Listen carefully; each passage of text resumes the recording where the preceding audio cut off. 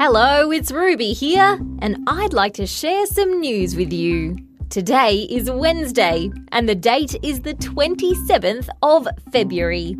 Today, I'd like to talk about something that grown-ups use every day.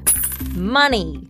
Here in Australia, our money comes in a few different shapes and sizes. We have the 5, 10, 20 and 50 cent coins, and the $1 and $2 coins, and we have the 5, 10, 20, 50 and $100 notes. To help us keep track of what's what with our money, each note or coin has different pictures and words and numbers printed on it. Every now and then, our money gets an upgrade. That means some of the pictures can change.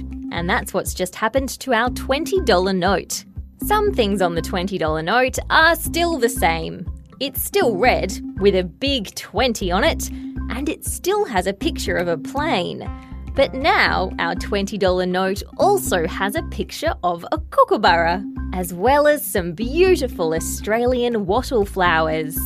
This brand new $20 note will be finding its way to Mum or Dad's wallet later this year. And that's the end of news time for today on ABC Kids Listen. Let's catch up again tomorrow.